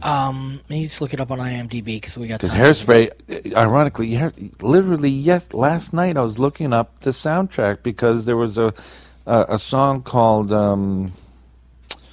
No One Can Take the Place of You by somebody, Toussaint, something like this black guy. Yep. Great fucking song. And John Warner always gets the great soundtracks for his movies. He picks obscure stuff. Paul Dooley. Paul Dooley, yeah, that's it. I had lunch with Paul Dooley for like 20 days. And it's fucking unbelievable the knowledge that he worked the stories with when Lenny Bruce was in New York and he did stand up. It kills me people that don't like. I remember the very first thing I ever did on HBO, the Young Comedian's 7th annual Young Comedian show, hosted by Alan King. That's when I first met him. I remember after the show, sitting at a bar, he had a couple of drinks, and he's telling me all these stories, and the other guys on the show, they're outside looking at me like going, well, come and hang out with us. And I'm going, well, you should be in here listening to this. Yeah. And he told me all these great stories. He told me about, I did a movie with Al Pacino, author. Every day Al would walk around like bewildered going, I don't understand, Al, what the comedy, is it work? I don't think. He goes, Al, you say this, I say that. The audience laughs. What's the mystery? Yeah.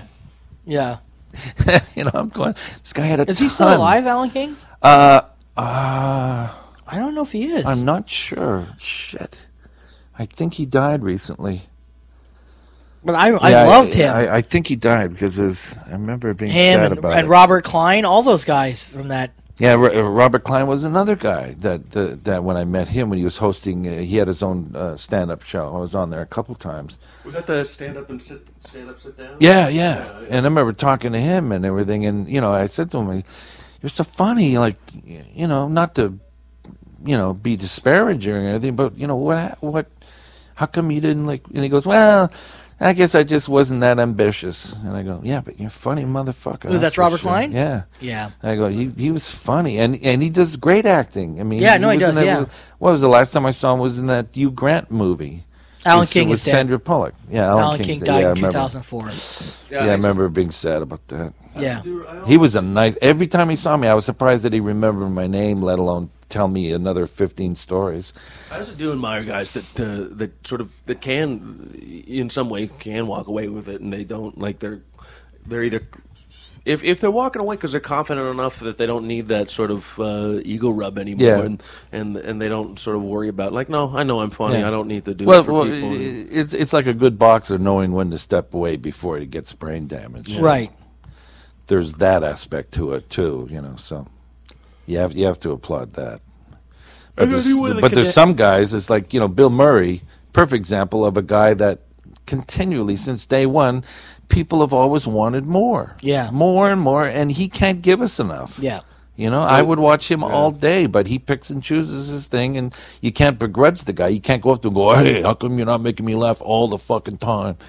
Well, he's the reason there's no Ghostbusters 3, and that's not a bad thing. Yeah. Well, they still have. They still have. I remember you brought up Ghostbusters. When they first came out, the first lesson I learned about print media, they had a big spread on the three major stars, right? Harold Ramis, John Belushi, and then it said Dan Aykroyd, one line. Dan Aykroyd does not do print interviews. And I went, oh, that son of a bitch. At first I went, oh, that fucking asshole. But then later, after I had so many problems with print interviews, I went, now I understand you, Dan. I'm sorry I misjudged you. Yeah, you were correct. You were smart. The worst print interviews. The worst. I think that movie actually was supposed to be Eddie Murphy, Belushi, and Aykroyd. Something, yeah. And then Belushi died, and then Eddie Murphy just I think got too big for it. And, Bill Murray had to step in for Belushi. That was. Well, Bill Murray, he was on the Letterman show a couple weeks ago, and he came out in like the Liberace outfit because they just had the behind the candelabra, but he was still really funny on panel. He was hilarious. He did the old lounge singer. He did the old lounge singer character, and John Belushi was another one that I remember meeting him just before he was in training for that movie he did with Blair Brown.